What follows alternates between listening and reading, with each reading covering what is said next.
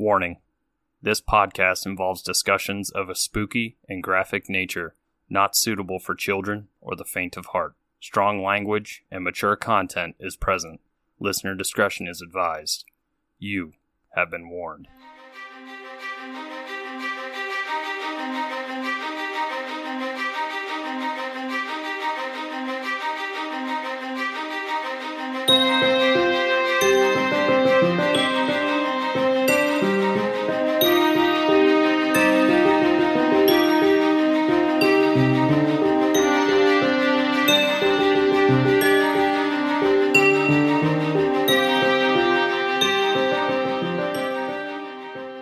Hey Spooksters, and welcome back to another episode of our mini-series, Stabby Snippets. It is your girl, Jessica, and as always, I am joined by my favorite ghoul friend, Tara. Hey Spooksters. This week, we are going to be talking about the case of Paulette Gebara Farah. I'm going to say that this case does involve a child, so if you're sensitive to stuff like that, you may want to skip.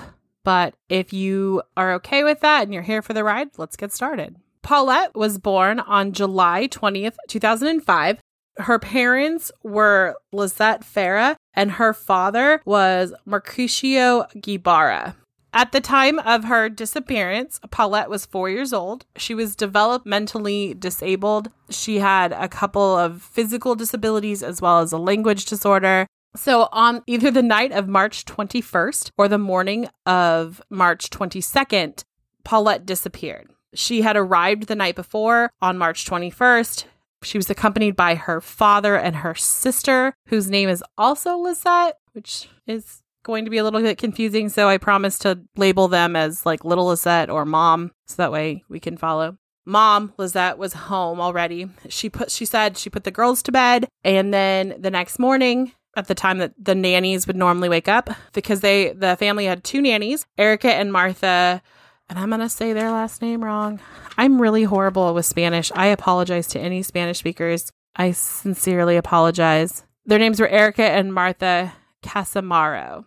And Erica went into Paulette's room to wake her up, and she was missing. And they said that they started immediately looking around the house and couldn't find her. So when Lizette knew that Paulette was missing, she began searching the whole house and complex down the street.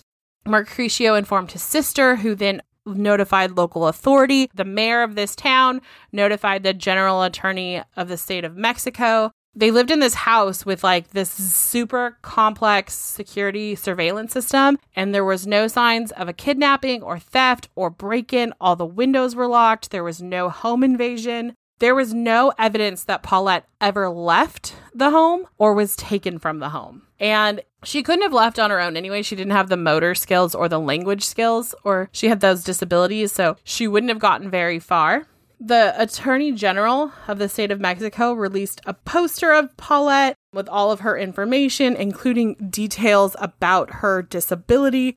Lizette's sister sent out mailings, updated like photos all the time on social media, and they really started trying to get her information out that this little girl is missing. Supposedly, on March 22nd in the evening, Lizette, the mother, received a call or made contact with an alleged abductor.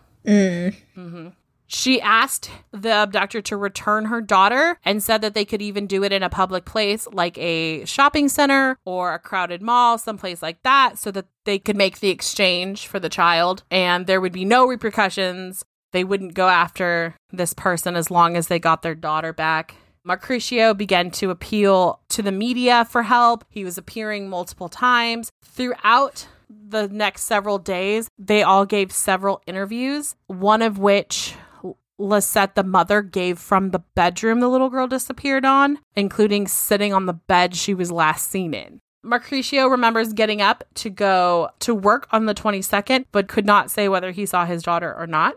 At this point in time, I believe it's about 5 or 6 days later, they put them on house arrest.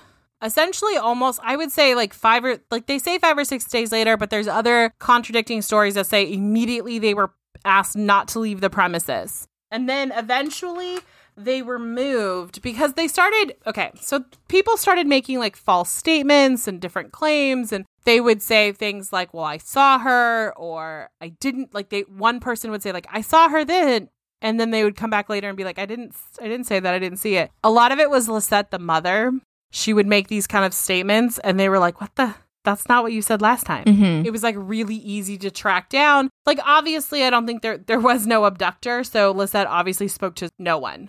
So the Attorney General, Antonio Baza, stated each one of them at a certain moment have falsified their statement, which made it difficult to know the truth of the facts and clarify a firm line of investigation. So, like, these people have just fucked it up for the investigators. I mean, obviously, like, they're stirring the house. Like, the child disappeared out of bed and they made the fucking bed. This got guilty written all the fuck over it. I'm sorry. So on March 30th, the authorities moved all four of them, Lizette, Mercutio, Erica, and Martha, out of the home and into like a hotel because they were beginning to search the home because they had already come through with investigators and dogs and all this shit and nothing was being found. And I think a lot of it had to do with that the family and the nannies were in the home. So this was the first time they got rid of them. So on March 31st at 2 a.m., Paulette's body was found. Previous experts had come in with trained dogs and had smelled all throughout her bedroom but couldn't find her. So at 2 a.m. on the 31st, because they smelled like a smell of putrefaction, they went and rechecked her bed, and between like the end of her mattress and the bed frame at the foot of her bed, her body was wedged. It was later stated in the autopsy, which I'll go back to, that her body had not been moved from the time it had passed. They ruled that her death was an accident due to mechanical asphyxiation due to an obstruction of the nasal cavities and thorax abdominal compression. So essentially like being in a tight situation where she couldn't breathe. The autopsy revealed that Paulette had slept with an orthopedic cloth over her mouth, and they placed this over her mouth at night so that her mouth wouldn't hang open. I think it was part of one of her disabilities. And the one thing that they know is that the body was not mutilated after death, and it had no signs of physical or sexual violence to it. So that's good. So that what they did find is 2 segments of rectangular adhesive cloth in a vertical position on both of her cheeks, and that she had a blow, like signs that she'd been hit on her left elbow and knee. And I will say this, do not Google because they'll show you, like the pictures are there. So don't do it. If you can't stomach it, don't do it. The autopsy said she had been, and this is the part I have a hard time with. The autopsy said she'd been dead between 5 and 9 days before March 31st. But they could not reveal the exact date or hour of her death. Interesting. Their conclusion was that Paulette had moved on her own means and fell headlong into the space at the foot of her bed. Then she was asphyxiated and then remained in that position for the next 9 days. All of her adjacent body fluids were in the right position, so they could tell that she had not been moved. Okay, I want to talk about theories, and then I'm going to come back to my story. Okay. Because there's one thing I want you guys to understand, is that the bed had been made. When they took photos of the first day, her bed looked slept in. And here's the weird ass thing, right? Because she like actually moved around a lot, they got her a bigger bed and they put like all these pillows and blankets. Like the little girl slept in she had like 6 or 7 sheets on, 3 or 4 blankets. She had pillows either side. She was literally like in a cocoon of warmth and happiness. But somehow she got out from under all of that, rolled to the very bottom of the bed, under everything, and then wedged between the bed and the mattress and then the bed frame. Like, I know you have a kid, and I asked you, like, your kid's a crazy sleeper. Like, when we were in California, we all shared a hotel room, and Tara, who is an adult, slept on like 4 inches of the bed, and her daughter, Little Bug, slept diagonal and had we were in queen size beds. I was like, what is happening? I remember even saying to her the next morning, be like, do you not care that your mom had to sleep on the edge of the bed? And she was like, meh. Meh. I was comfortable. Okay. So on April 3rd, that's my parents' anniversary. On April 3rd, 2000. Oh, and by the way, this happened in 2010. And I did all this research. And about this time, as I'm writing April 3rd, 2010, I was like, wait a second. That's okay. That's okay. Because we told them in the beginning this would either be current ones or short ones that wouldn't make full episodes, so it's okay. Right. So I just am having a really hard time seeing how this little girl got through this fortress of sheets and landed on the end of the bed. And then she goes missing for 9 days. There's an abductor call and they frantically search the house. Tara, I'm not a parent, but you are. If your daughter was missing and the last place you saw her was in her bed, would that bed be in any kind of like intact shape? Fuck no, that bed would be ripped the fuck apart. Right. So like that's my first thought is like how as parents and two nannies not gone, okay, let's feel the bed for the child. Well, and my thing is too, like, I don't know how fast, but it's like you said 9 days. Yeah. But they're saying because of all of the blankets she had, the smell was intact. Bullshit. That's what I say. Bullshit. That's what I fucking say. Again, between 5 and 10 days, or 5 and 9 days by the time they did the autopsy. So my theory totally is that the mother did it. And I'll give you some more information on that in a bit. But I think that there's some foul fucking play afoot. Mm-hmm. Okay, so back to what I was saying. On April 3rd, which we indicated was my parents' anniversary, Lisette was indicted and it's amparo, which the writ of amparo is a remedy of protection of constitutional rights. It is an inexpensive instrument for protection of rights. I couldn't find out more about it. That's just what it said. It's in the Spanish-speaking world, is what they said. So the proceedings against there was like a restriction order claiming that she hadn't been involved with the events that caused her daughter's death. So basically what she's saying is like, look, I have nothing to do with this, which is, I don't think is true. A specialist then comes out and indicates that Lisette has personality disorders. They don't say what it is. And, and here's the thing. I believe that mental health, you can still be a parent and have mental health issues. I believe that. Totally.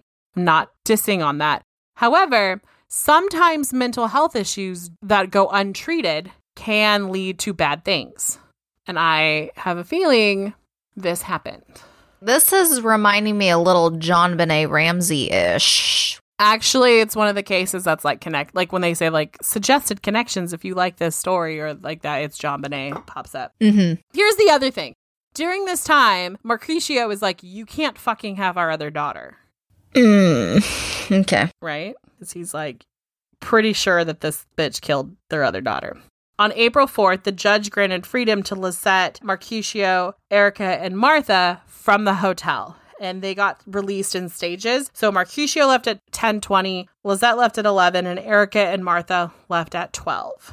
But they could not leave the country. They were specifically told, like, you can't leave anywhere. On April 5th, Mercutio and Lisette gave separate interviews. Lisette said that she was blaming her husband because he blamed her. Like, well, I think he did it because he's pointing the finger at me and I know I didn't do it, so he must be doing it, that kind of shit. And Mercutio claimed that Paulette's death could not have been an accident and he did not trust his wife. Red flag. On April 6th, Paulette's body was buried. The funeral procession was headed by Lisette, Paulette's mother, but Mercutio's family did not attend the burial because there was an agreement made that they would not attend because I'm pretty sure Lisette went crazy and was like, motherfucker.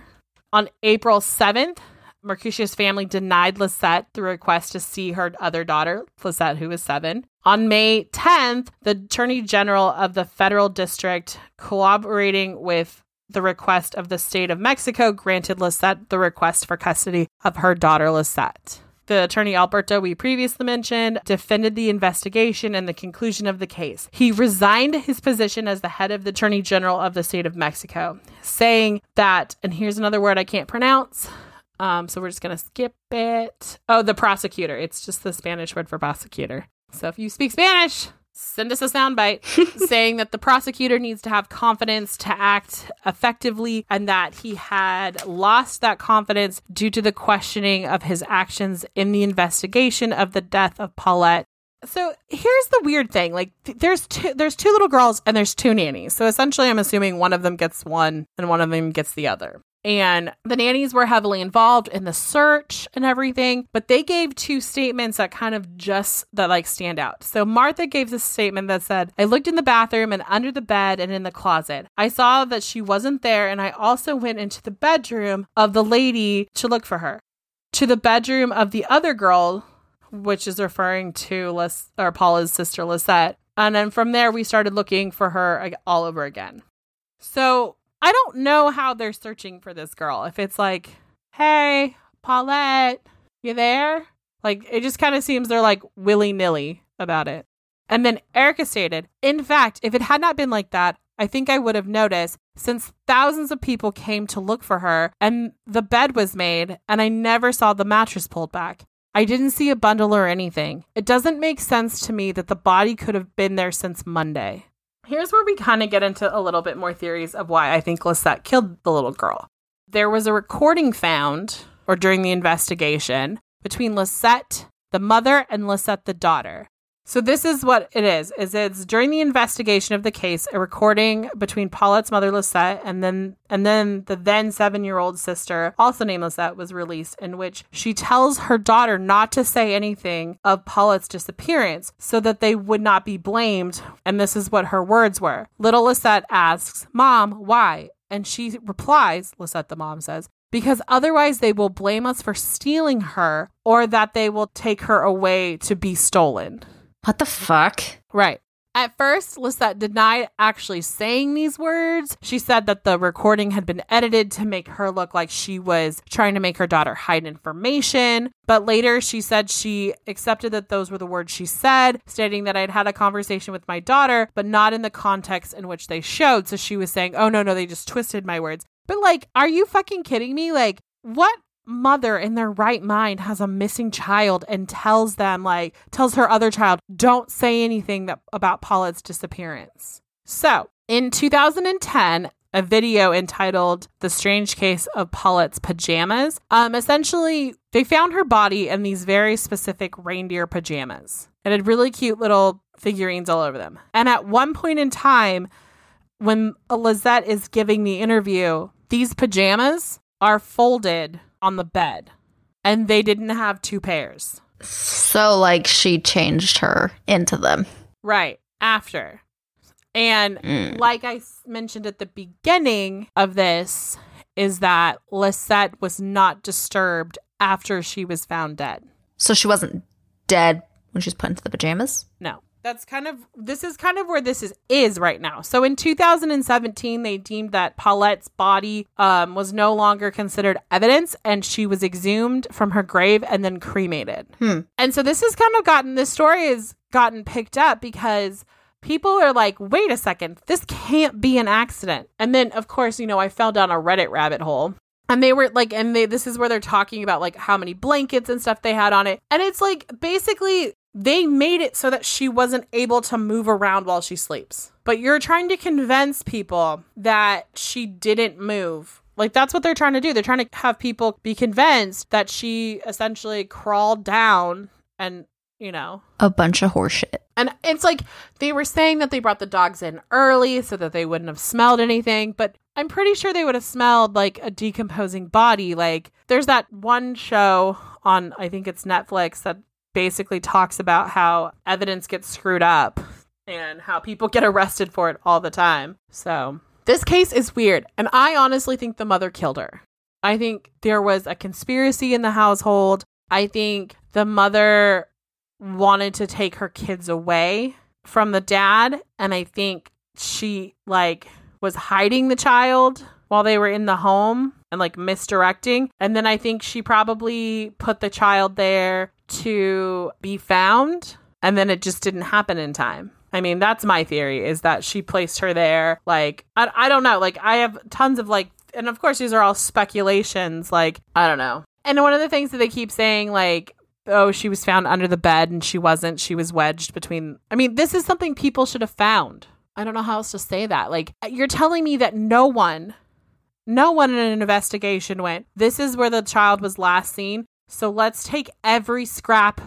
Okay, you and I watch TV shows, like crime TV shows, you know? And it's like, even when you like watch shows about investigations, they do things like take the comforter so that they can like test for DNA or fingerprints or shit like that, right? So they do that kind of stuff. Mm-hmm.